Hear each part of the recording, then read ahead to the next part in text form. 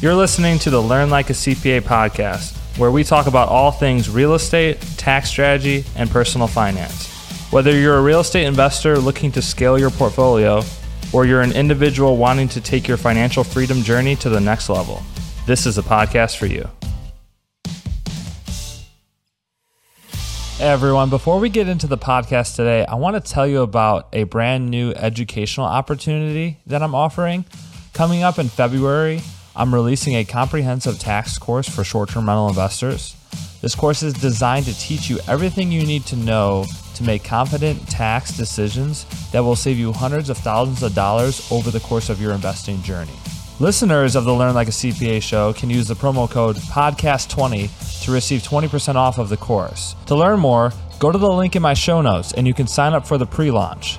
There you will be notified when the course drops. And now let's get into the show. Welcome back everyone to the Learn Like a CPA show. I'm your host, of course, Ryan Bakey today.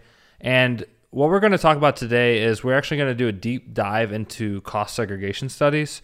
So over the last 2 years, I fielded hundreds of questions on this topic related to cost segregation studies. After deep diving into investor personas, investor scenarios, as well as over the 200 clients that I've had at my real estate CPA firm, I've seen some common patterns on who they work for, who they don't work for.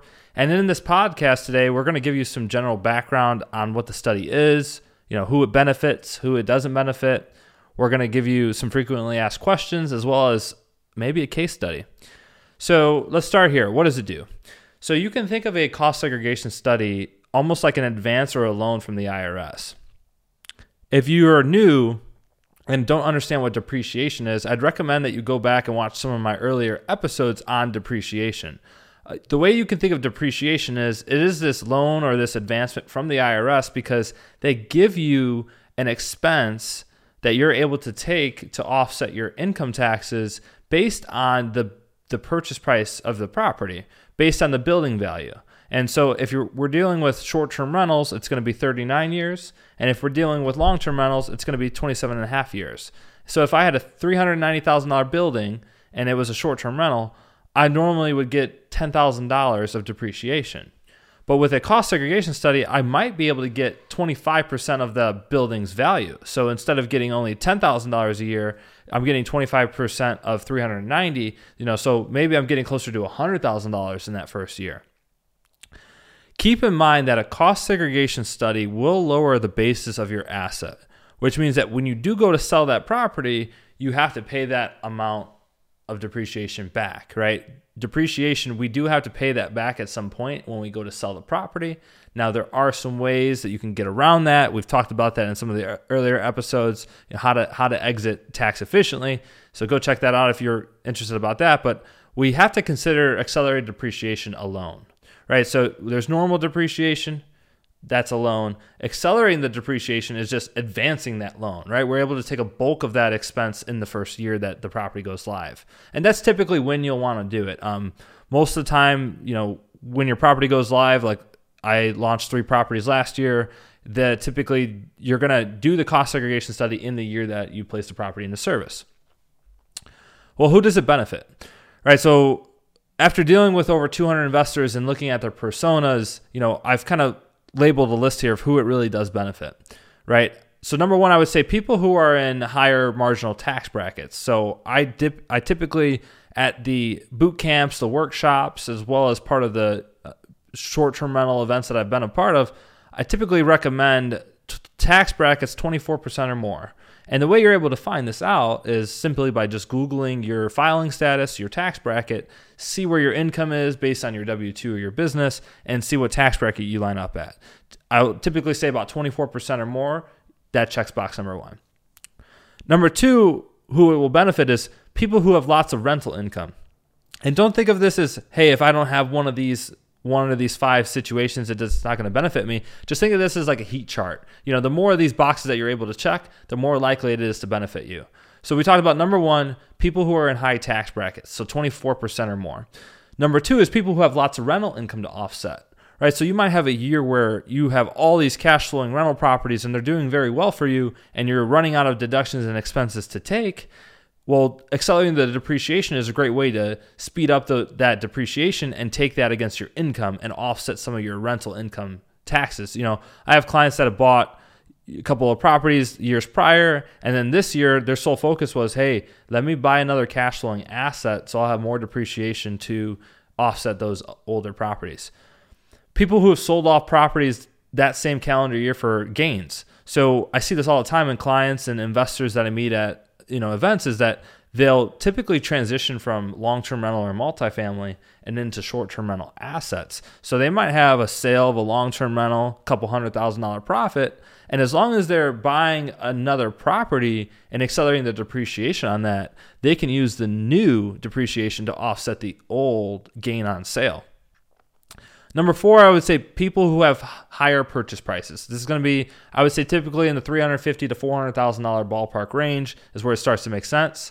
Does it make sense for people who have purchase prices less than that? Of course. I did a study on a property that I bought for $240,000. It will make sense for everybody depending on how many of these boxes that you can check, right? But typically, $350,000 purchase price or more is where it starts to make a little bit of sense. Lastly, individuals who materially participate in their property. Now, I could spend an entire podcast just talking about this, but remember, it's going to depend on if you're a long-term rental investor or a short-term rental investor. And I have podcasts that will touch on both of these. So if you're interested in that, DM me. I can refer you to that particular podcast that you need to check out. But if you're able to materially participate, then it checks that last box to say, all the stars are aligning, you should be doing the cost segregation study, right? So high tax bracket, lots of rental income, high purchase price, and then you materially participate.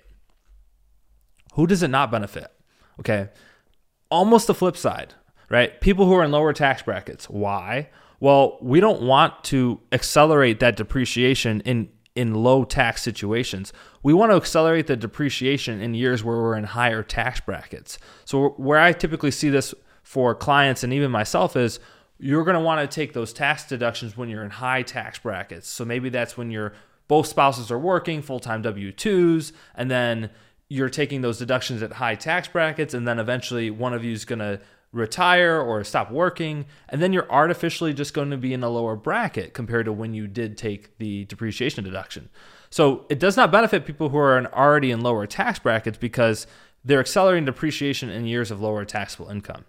Number 2 would be little to no rental income, right? If you don't have any rental income to offset, there's no point of doing the accelerated depreciation unless, of course, you're able to take the losses against your W-2 or your business if you can prove that material participation aspect.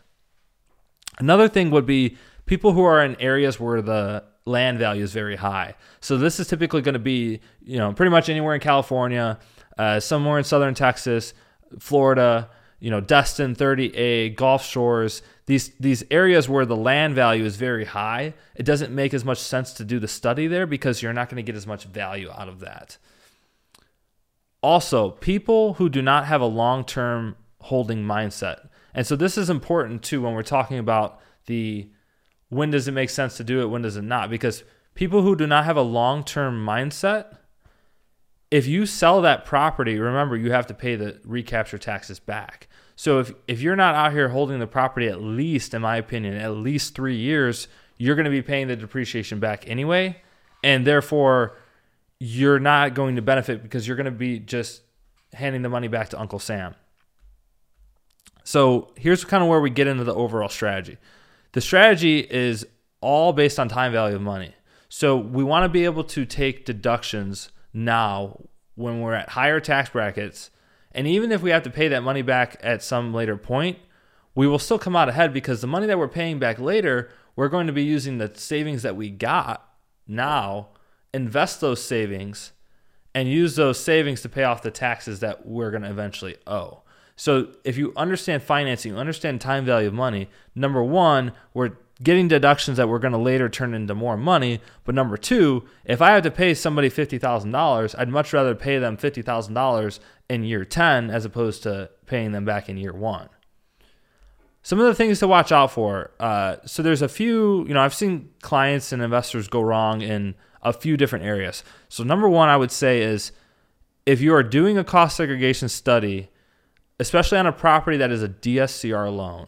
Okay, a DSCR loan, go ahead and go check out some of my previous podcasts on financing and tax strategy.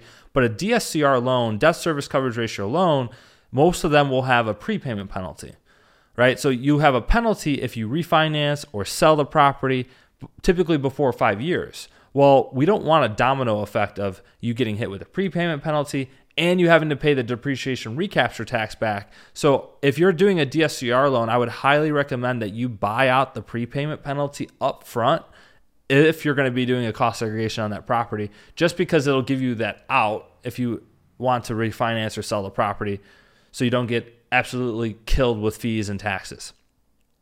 Another thing to watch out for is be very careful on doing a study in a property that is in a restrictive area where there's a lot of regulations or the regulations are up to change.